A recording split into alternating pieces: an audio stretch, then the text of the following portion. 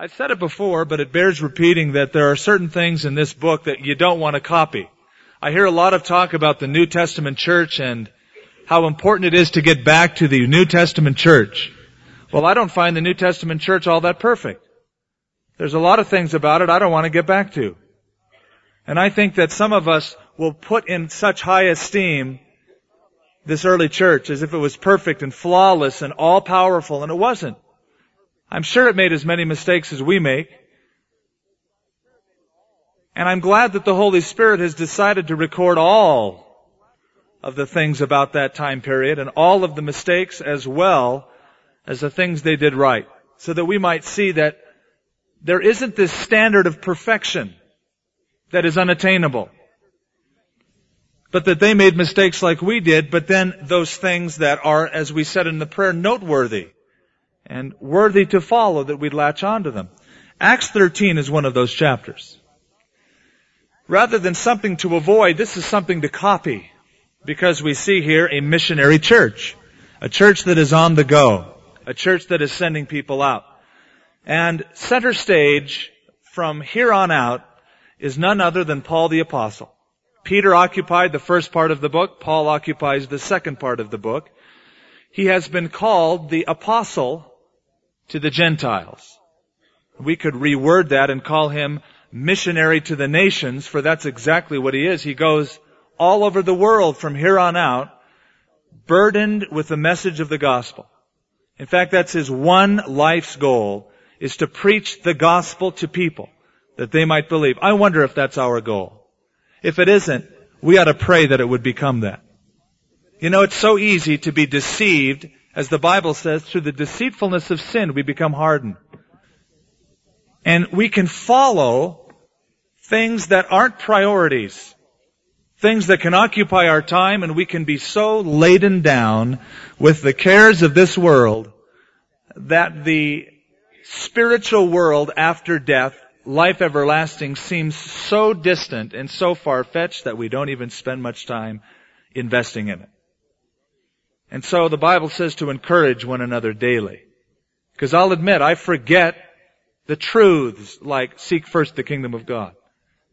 Well, here's a man who was the missionary to the nations, Paul the Apostle, and the church at Antioch forms a model, something that is erected that you might look at and copy, a model for service.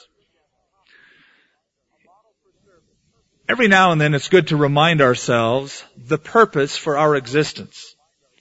And we put in our magazines and we put in our bulletins a vision statement, we call it. It's easy to remember. It's simply upreach, inreach, and outreach.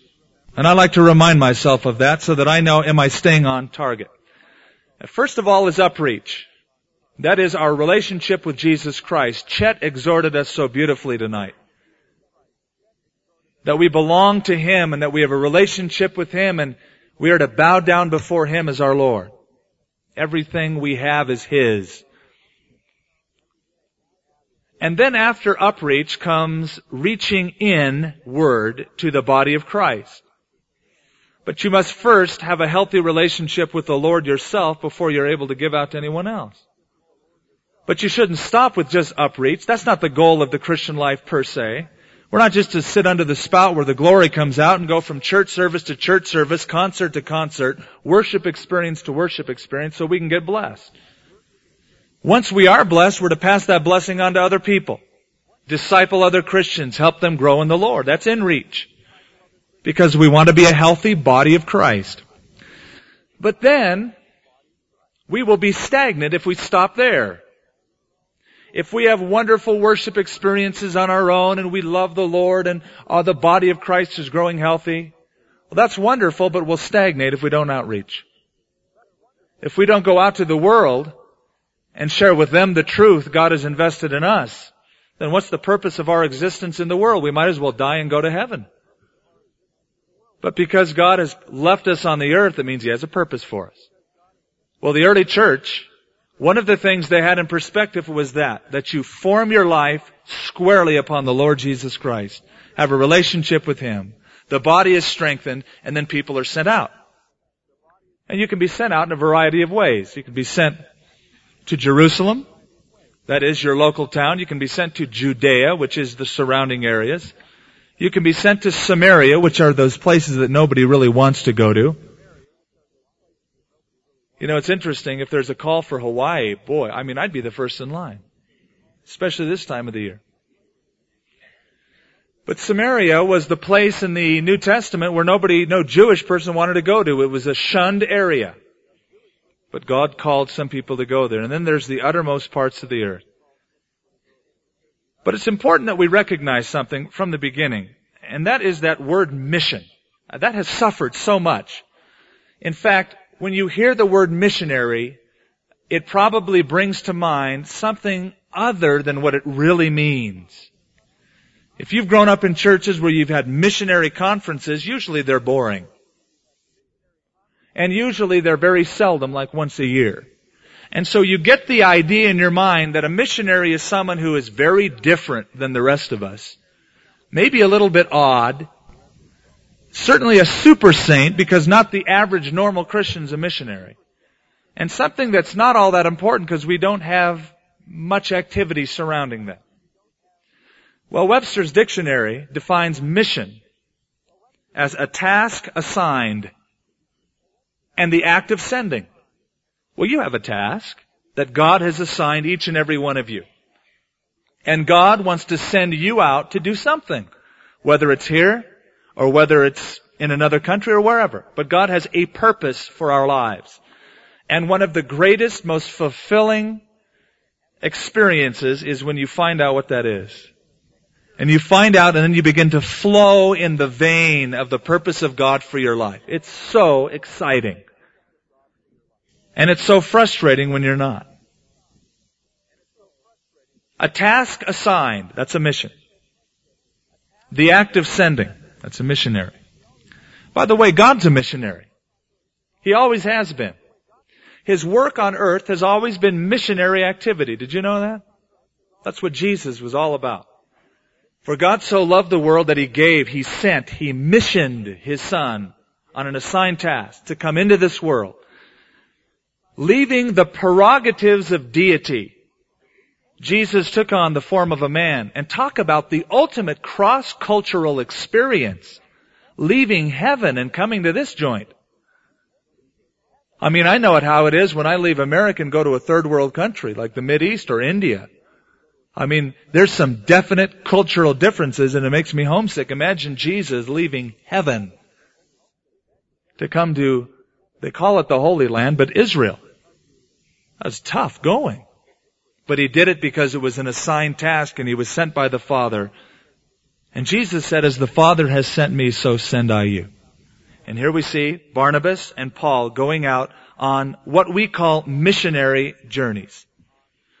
Before we get right into the text, I want to read something from a noted Christian leader that I agree with. He said, Christian maturity is being a responsible son or daughter of God. It is when you are stopped being concerned about our own needs and pursuits, and you have entered into the global vision of your Father so that you can transform a hurting world. That's maturity. The emphasis in Acts chapter 13, and this is great. This is where we can rest. The emphasis is what the Holy Spirit can do through you.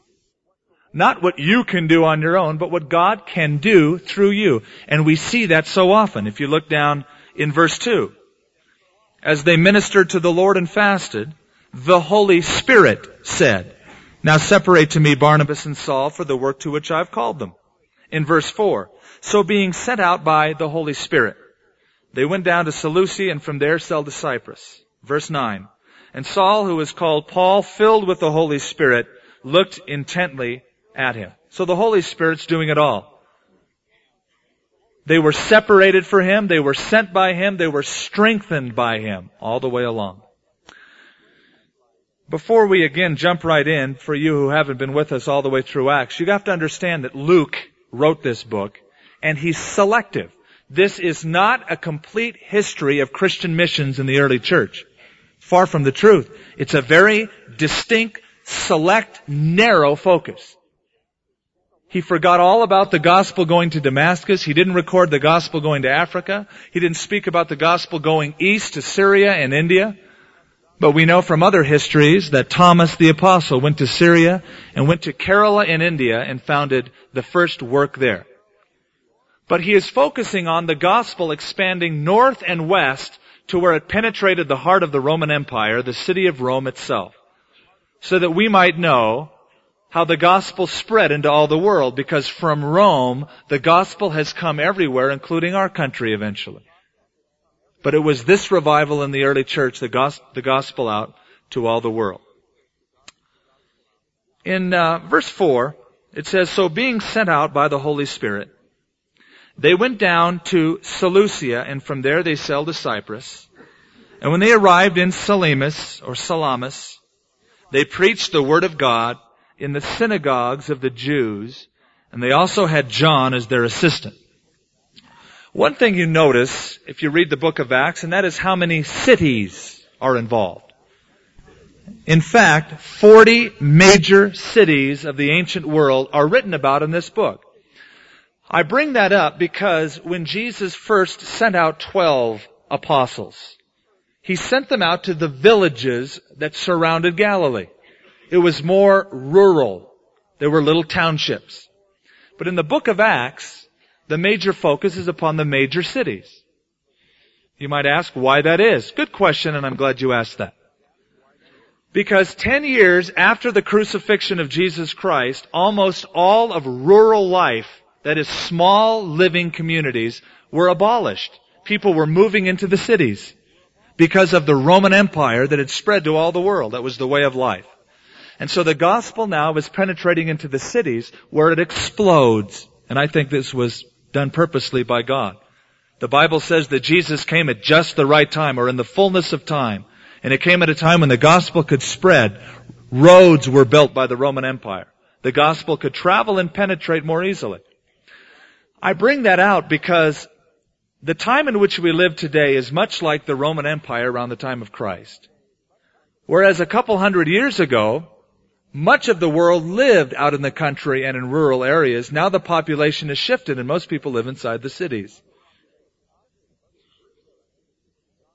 And often it's in those cities where the gospel work is most effectively done. I'm not ruling out works of God in other places. I'm just sharing a peculiar sign of the time. But we see, first of all, that they landed up in Cyprus. Cyprus is that island out there in the Mediterranean Sea, and if you travel to the Mideast and you travel to Syria, or sometimes if you travel to Israel or Egypt, you'll land on Cyprus. A couple months ago I landed on Cyprus. It's an island out there in the Mediterranean. The interior is filled with mountains. It has a couple of major towns. And they probably started in Cyprus because that's where Barnabas was from. It was home turf. He knew it well. And so they started on this little island. They went from one side of the island to the other, from a commercial city of Salamis all the way to Paphos on the other side. I want you to notice this. Verse 5. They preached the word of God in the synagogues of the Jews, and they had John as their assistant. If you were Jewish, you would want to worship in a synagogue every Saturday according to the law.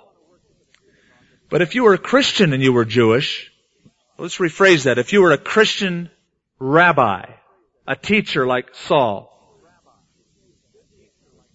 if you were a Jewish teacher visiting another synagogue, after the reading of the law on the Sabbath day service, the local rabbi would open up the service to any visiting rabbi to expound on something short out of the Old Testament, to give a word of encouragement, to share something that God had laid on his heart.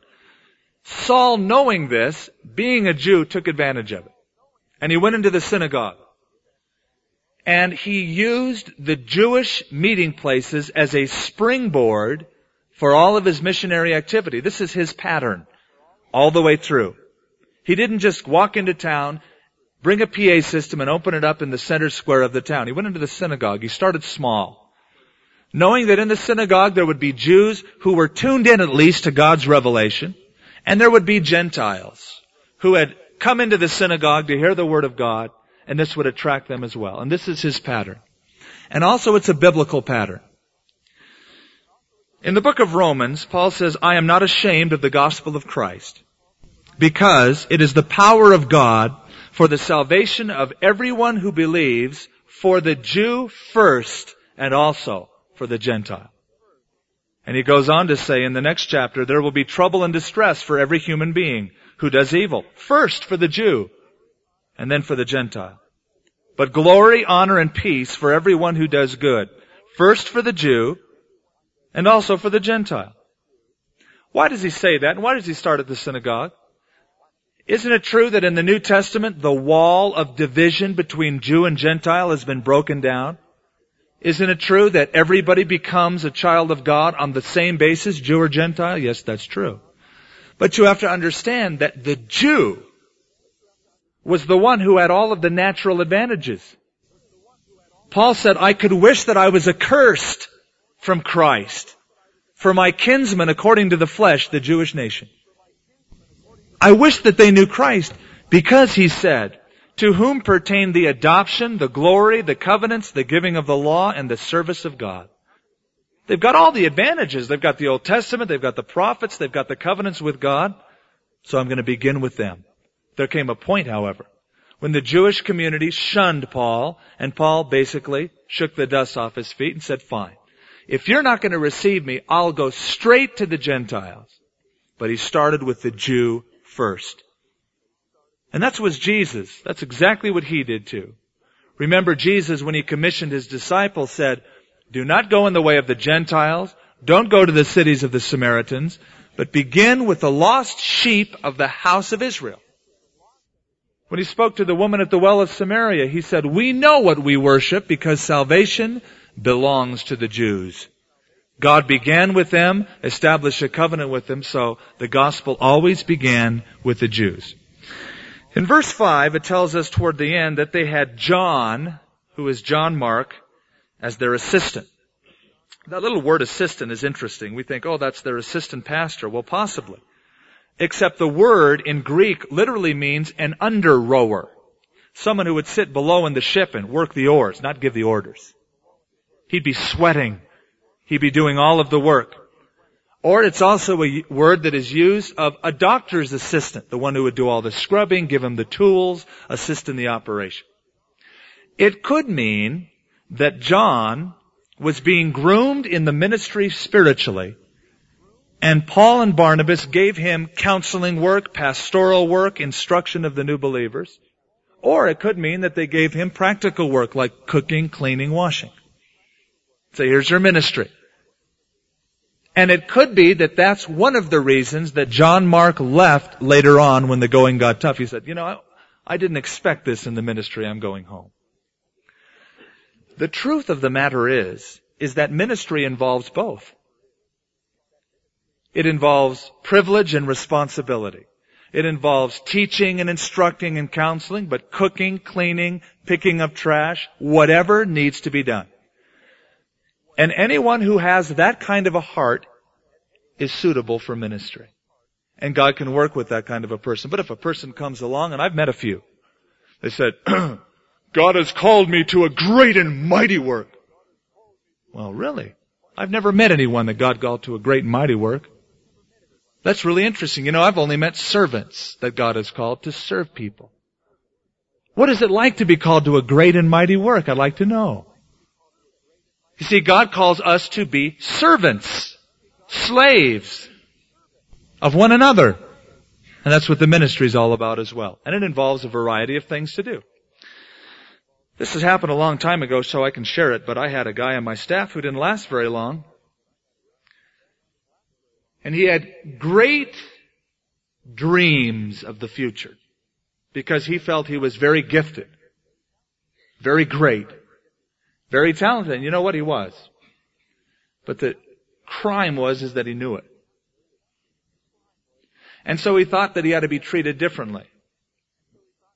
One time I said, listen, I've got something for you to do. I'd like you to gang all of these chairs. We had different chairs back then. Gang them all together, clean them, take them apart, put them back together. Didn't get done. I asked him why, and he said, hey, listen, God hadn't called me to do that. I said, well, then God hasn't called you here. and you can't work here. Because if you're going to work here, you're going to be a servant. That means whatever needs to be done, you do it. That's what John did. John was their assistant. He could have counseled, he could have taught new believers, could have washed dishes. But he was an assistant, an under-rower, an under-shepherd to the great shepherd, the Lord Jesus Christ. Now in verse 6 it says, when they had gone through the island to Paphos, which is the other side of the island, they went from east and now they're on the west, they found a certain sorcerer. Now, this is wild. A false prophet, a Jew, whose name was Son of Jesus. That's what his name meant, Bar Jesus. Who was with the proconsul Sergius Paulus, an intelligent man. This man called for Barnabas and Saul and sought to hear the word of God. But Elymas, the sorcerer, for so is his name translated. Elymas means wizard or master. Withstood them, seeking to turn the proconsul away from the faith. Now, it's real unusual to find a Jewish sorcerer. Someone who claims to be Jewish but is practicing the black arts. That's what he was practicing. He was practicing magic. In fact, the word here is magos, which is where we get the word magi. You know the three kings or the several magi who came to visit Jesus? We picture them as holy saints. They were much like these people. They practiced sorcery and astrology. And for some unknown reason, God got their attention through a star, and even the pagan sorcery Gentiles came to visit Jesus to worship Him as King. They recognized there was something special about a baby born in Bethlehem. But here's a Jewish sorcerer, Elymas, or Son of Jesus as he was called, claims to be Jewish, but he's a court wizard to this guy named Sergius Paulus. The problem is that because Rome expanded so rapidly and so effectively, Rome created roads from major cities to major cities, which allowed something to happen that never happened before. Suddenly the East and the West were opened up to one another. And Western knowledge and philosophy could travel east, and Eastern weirdness and mysticism could travel west, and it did. And because people in the West had kind of a Roman, Greek, philosophical, logical, intellectual mindset, they were fascinated by all of the weirdness from the East. And so it infiltrated so that even some of the Jewish people were becoming involved in the sorcery. Very similar to today. We have churches who say they combine the best of the East and the West. Yoga and mysticism with the truths of Christianity. Of course, Christianity really isn't Western, is it? It came from the Mideast. But there's this desire to marry everything that is Christian and everything that is weird together. Same kind of a push today. Well, it happened back then as well. In fact, you can't find an influential newspaper in America that doesn't have an astrology column. Because 2 million of our people in this country avidly read and practice astrology. 2 million. In our country, there are 10,000 full-time paid astrologers. 175,000 part-time. And the number is growing. There's a fascination with looking at the stars to predict the future. And it's always funny when somebody says, yeah, I'm reading the astrology column. Praise God. I'm a believer. And that's like this guy, a Jewish sorcerer. Those words shouldn't be together, but they are in this context. He was Jewish by birth, but certainly not by practice. What's interesting about this is the tactics of the enemy. Satan is probably one of the most religious beings around. In fact, one of his primary tools for deception is religion. In India, they're very religious. We worship one God, they worship 300 million. Religion has deceived them into spiritual darkness. All over the world, different people groups are influenced by pagan religions. Paul went to Athens and he said, I perceive that you are very religious. For I've seen gods all over your city. In fact, I saw a god that didn't have a name, just an inscription to the unknown God. You're so religious that so you don't offend some God that you might have left out, you make a statue to the unknown God. You're very religious. I've come to declare to you the one true God. Satan has used religion to deceive people for years, and he still does it today. Makes a person feel smug because he's religious, because he practices some form of spirituality, and it can be very deceptive. Well, this is a perfect illustration or example of what Jesus said in Matthew 13, isn't it? That there would be the tares that are sown among the wheat. Satan would sow the sons of the evil one, the sons of the devil, along with the sons of God. And this is what we see here, for Paul will call him a son of the devil, or a child of the devil, in the next few verses. It is not uncommon, it's certainly not new, to have men of great power, even government leaders, being controlled or influenced by people who practiced cults and occults. Of course, we've heard about Adolf Hitler, who practiced magic, the black arts, was influenced by witches and witchcraft.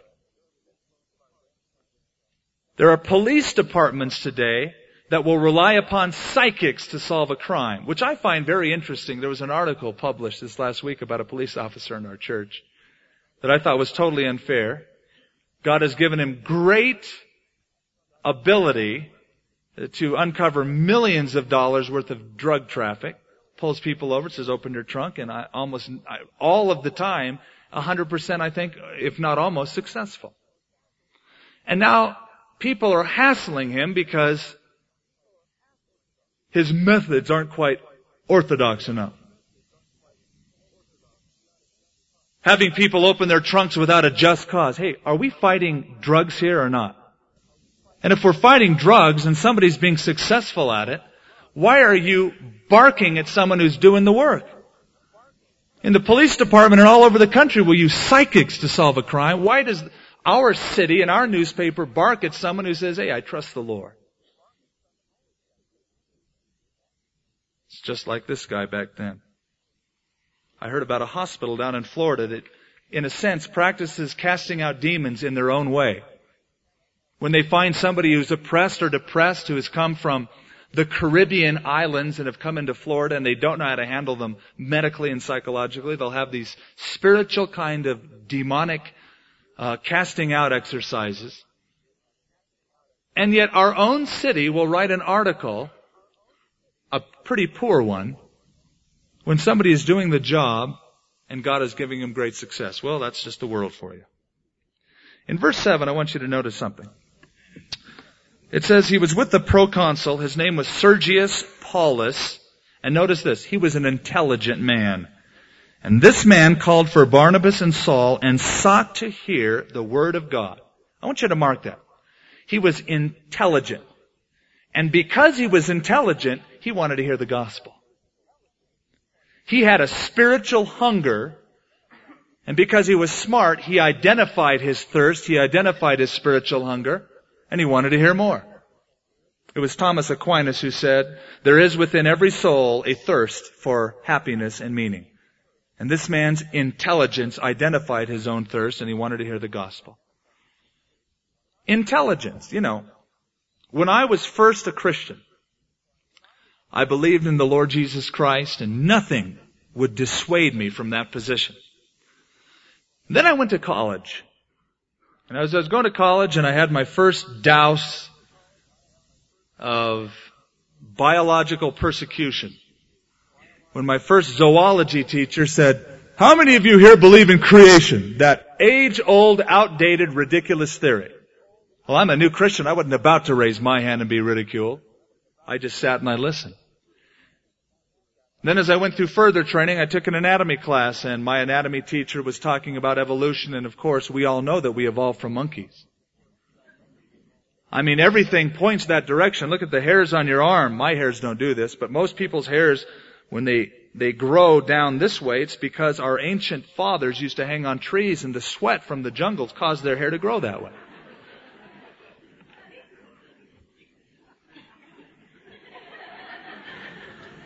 Intelligent.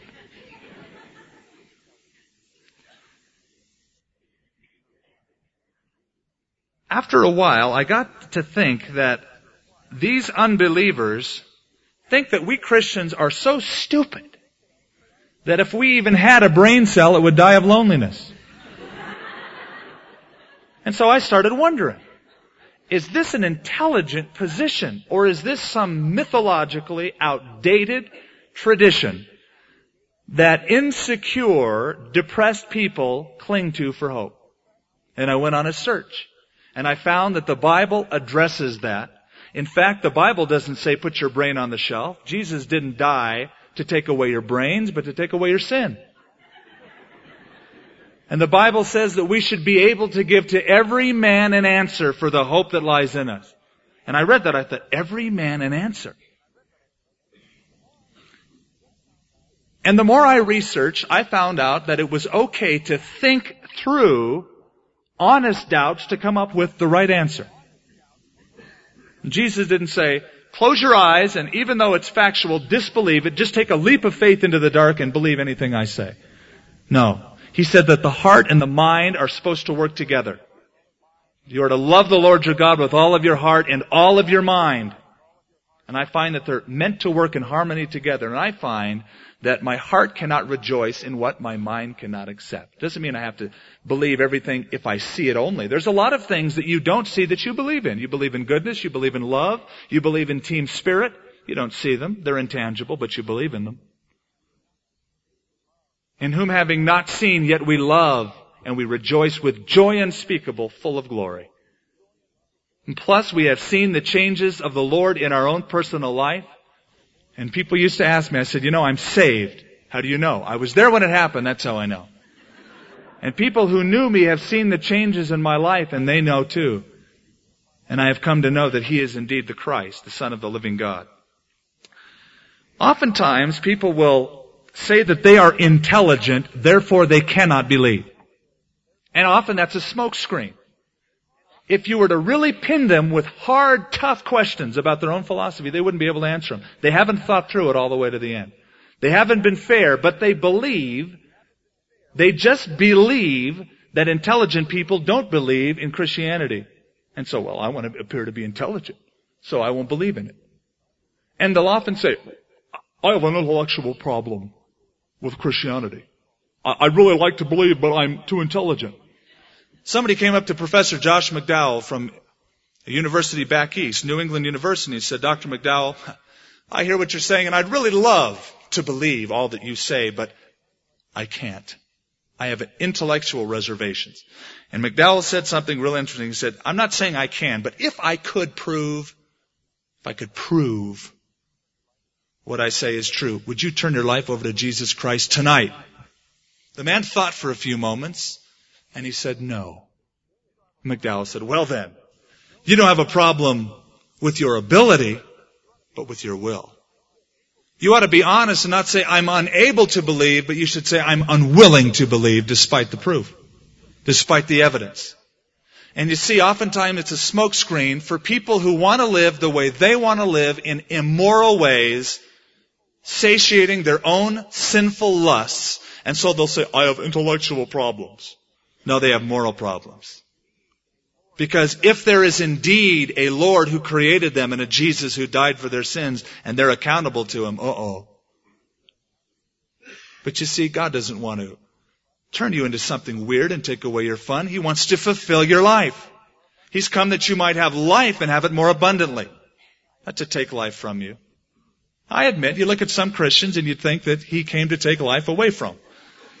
But don't let them be your example. Let Jesus be your example. He came that you might have it to the full, overflowing. There was a bumper sticker on a beat-up old Volkswagen bus. I mean, the thing was ready to fall apart. And it said, without Jesus, you ain't living. I thought, boy, that's it. Without Jesus, you ain't living. You could be driving the best car. Without Jesus, you ain't living. And you aren't living either. In verse 9, Saul, who is also called Paul, filled with the Holy Spirit, looked intently at him.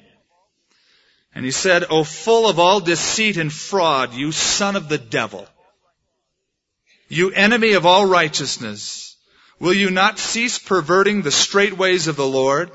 And now indeed the hand of the Lord is upon you, and you shall be blind, not seeing the sun for a time. And immediately a dark mist fell on him, and he went around seeking someone to lead him by the hand. First time we read Paul's name is in this verse. So far he's been called Saul of Tarsus. And it's been Barnabas and Saul. Now his name Paul is given. And pretty soon it's going to be Paul and his company, Paul and Barnabas. Paul will really take leadership from this time on. Saul was his Hebrew name. When he was 8 days old, his daddy brought him to be circumcised. And he had to come up with a name. And the rabbi looked at him and said, all right, what's going to be his name? And his dad said, Saul. Because he was from the tribe of Benjamin, like King Saul. Going to call him Saul. And they circumcised him. But because he lived in the Roman province in the city of Tarsus, he was a Roman citizen, which meant on the 9th day, the day after the 8th, not too hard to figure that out, but the next day, he was to come up with his Latin name. And so his daddy looked at him and gave him the name Little. That's what Paul means, small, little. Could be that he was just a little runt. He said, Paul. And so that was his name. He had a Hebrew name and he had a Greek name. And his name was probably Shaul Paulus. That's probably how he was known. And when his daddy called him to come in for dinner, he'd say, Saul. And when his Greek boy, the little friends in his neighborhood called him, they said, Paul. Now he's given the Greek name from the Hebrew to the Greek, signifying he is now the apostle to the Gentiles. He sort of takes over in taking the gospel to the Gentile nations around, getting the gospel out. Notice what it says, though, concerning him. He was filled with the Spirit. Now, I want to bring that to your attention because he says some pretty scathing, obnoxious words after this. And it's important to know that he wasn't just overflowing with negative emotion and went overboard and just spouted off, but he was controlled. That's what the word in Greek means. He was controlled by the Holy Spirit when he said this. This is interesting because there are groups who say every time a person is filled with the Holy Spirit, he'll prophesy or speak in tongues or something miraculous happens. Not so. Here Paul says some bold, confrontive language filled with the Holy Spirit. The Holy Spirit will manifest himself at different times, in different ways. He's filled with the Holy Spirit or controlled, and he has some tough things to say. Which brings up an interesting question. When you have people who oppose you, who disagree with you, who are not in line with what you feel and know is biblical truth, how do you approach them? There's really not one pat answer for that question. Because some people would say, rebuke them. Other people would say, let them go. The truth is, there is not one approach for every person. It depends on the heart of the person. And there's a very key passage I want to share with you out of 1 Thessalonians 5. I'll read it to you. Now we exhort you, brethren, warn those who are unruly, comfort the faint-hearted, uphold the weak, but be patient to all. So first of all, warn those who are unruly. It means to keep military order. There are some people whose lives are so undisciplined and they're unruly, and it takes a stiff admonition. Hey, get in line. You're breaking rank. And that's what the word signifies. The unruly, they've broken rank. They're not in submission to the Lord or to His body. And so it's stiffer. You warn them. Secondly, it says comfort the faint-hearted, which means to console those people who want to drop out. Those people who want to give up. Oh, it's so hard to be a Christian. I just want to quit. Well, we're to comfort them. Hey, God's still on the throne. Be encouraged. You're faint-hearted. Thirdly, uphold the weak. The weak, it speaks about clinging on or holding on to those who are tempted to fall into sin. They're weak in the flesh. They're drawn easily into the temptations of the flesh. Uphold them. Cling to them. Don't let them go. Don't say, okay, well, if you're going to fall, you're going to sin, get out of here. Hey, brother, don't. Call me if you need me. Let me hold you up. So warn, comfort, and uphold. What's your approach? It depends on the individual and the heart of the individual. There's not one canned approach. You can't confront everybody. You can't encourage everybody. You can't warn everybody. You can't uphold everybody. It depends on the condition of the heart of that person. But Paul is not just warning, but he's shooting out a scathing accusation, and I call this holy indignation. There's a time for anger. In fact, you ought to be angry at some things if you're a Christian. Sin ought to make you angry. When you see sin in this world, you shouldn't say, well, it just happens. You ought to be angry at it. Not angry at the people, but at Satan and what he has done to those people. And sometimes that will even involve a strong rebuke to those people who are involved in that evil. I think of Jesus. How did he approach people? Well, he went up to a whore one time and he said, I don't condemn you. Go and sin no more. He went up to a tax collector, and after admonishing the tax collector, he said, follow me. But he went up to Pharisees and scribes, and he pronounced scathing denunciations upon them, much like Paul did to this Jewish sorcerer. And if you're not familiar with it, I'm going to read a couple of portions of Matthew 23 to you. You can turn there if you want. It's too vast to read it all. There's 39 verses, but I want to read a few of them. And I'll tell you what, I got to be honest with you. I really like this chapter. It might seem a little weird, but I really like it. And I like it for this reason. Too many people have the wrong idea of Jesus. The Sunday school version of Jesus. Gentle Jesus, meek and mild, look upon this little child. And that's all the view they have of Jesus. Well, he was gentle, he was meek and mild, but there was times where you don't want to mess with him. And if you were a religious hypocrite, he might look at you and he might say, woe to you scribes and Pharisees, hypocrites, down in verse 13. You shut up the kingdom of heaven against men. You neither go in yourselves, nor do you allow those who are entering to go in. Woe to you scribes and Pharisees, hypocrites. You devour widows' houses. For a pretense make long prayers. Therefore you will receive greater condemnation. Woe to you, scribes and Pharisees, hypocrites! You travel land and sea to win one proselyte or convert. And when he is won, you make him twice as much a son of hell as yourselves. Woe to you, blind guides, who say, whoever swears by the temple, it is nothing, but whoever swears by the gold of the temple, he's obliged to perform it. Fools, blind, for which is greater, the gold of the temple that sanctifies it, or the gold or the temple that sanctifies the gold? Verse 24, blind guides who strain at a gnat and swallow a camel.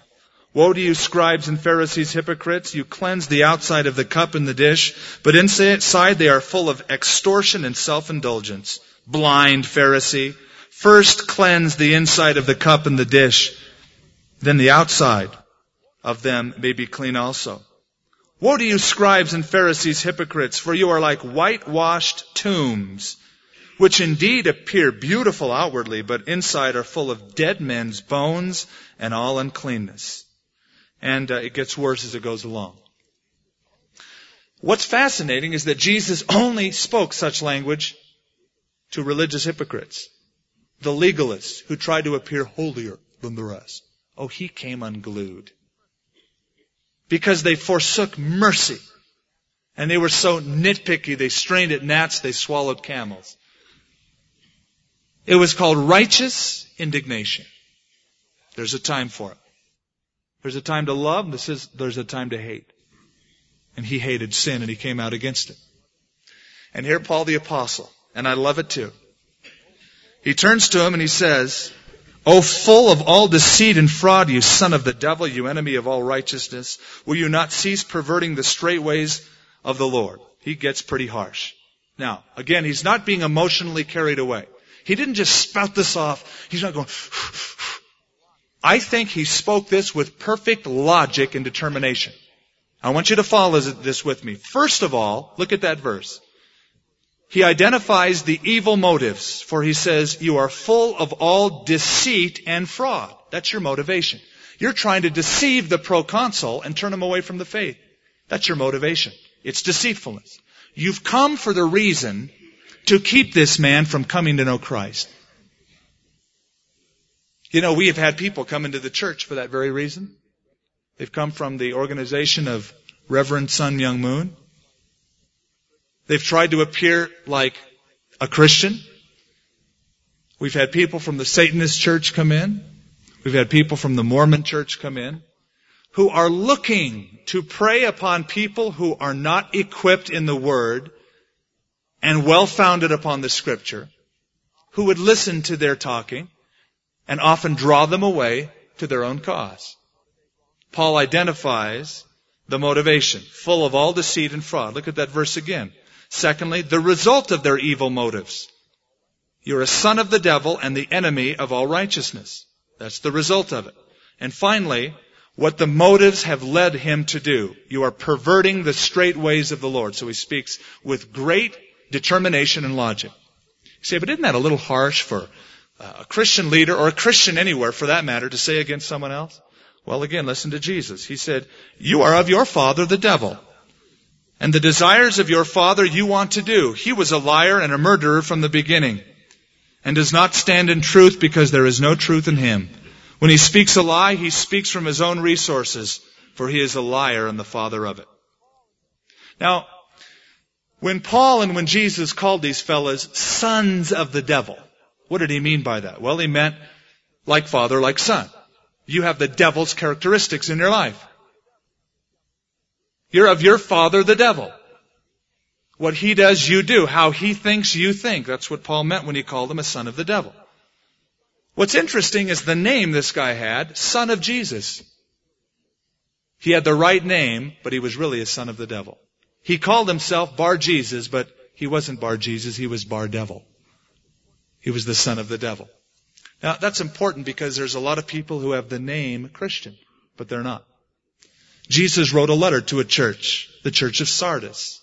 And he wrote to them and he said, you have a name that you live, but you are dead. You've got the outward manifestation and the reputation that you're really alive and really on the go, but there's no spiritual life within you. It's just a name. It's just a reputation, but you're not producing the goods. So it's a name that you're alive, but you're dead. A form of godliness, but denying the power thereof. And finally, look in verse 11 of our text. And now indeed the hand of the Lord is upon you.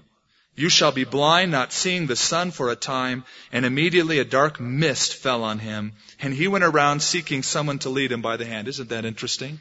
One who claimed to lead others is now saying, please lead me.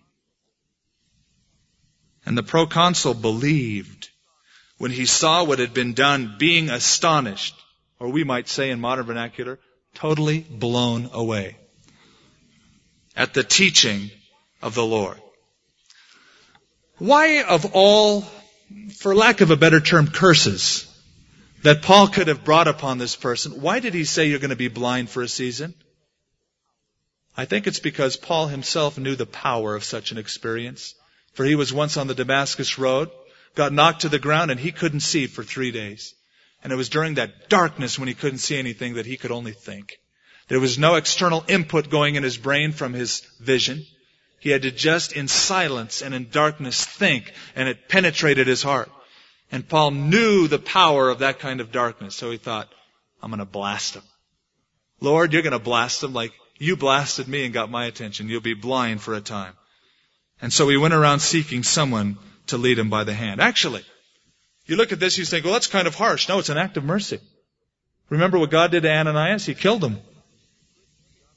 Probably because Ananias was a Christian and God was going to just take him home. He was useless at that point.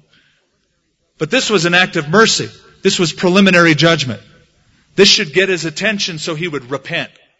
Instead of taking his life and facing eternal judgment, God gave him a second chance. Now, this is a method of God.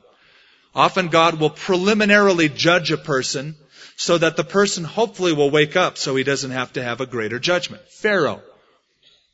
God gave him chance after chance after chance as God was warning him with plagues that he himself was experiencing.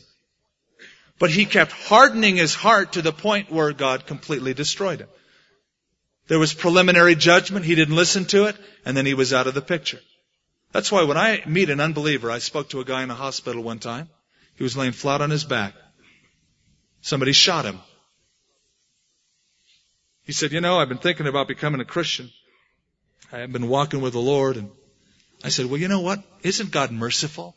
You're alive. You could have been dead. This should get your attention. You've got a second chance. You ought to use it. And so I see this here as an act of mercy. Elymas was blinded in darkness.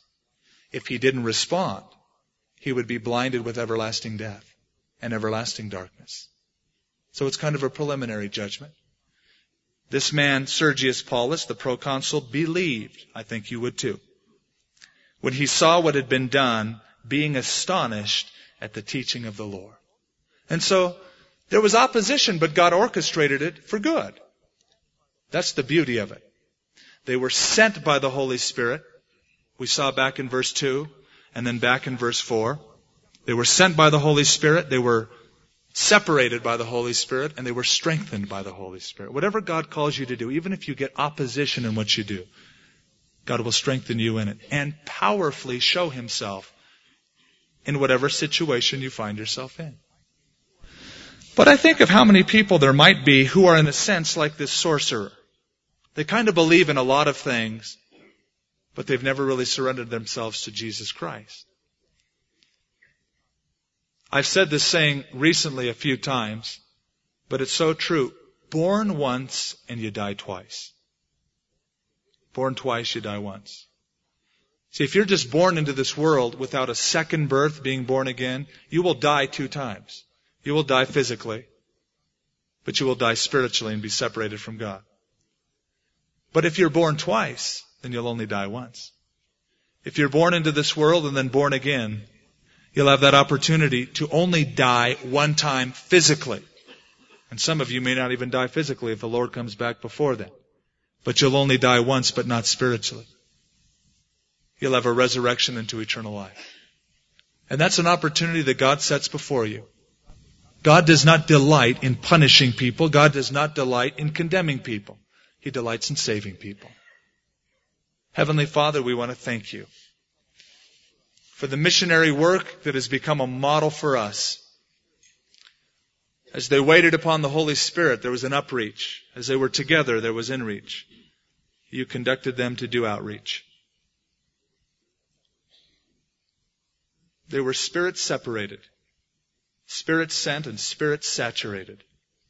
I pray, Lord, that we might be saturated in your Holy Spirit, sent out by you to do your work.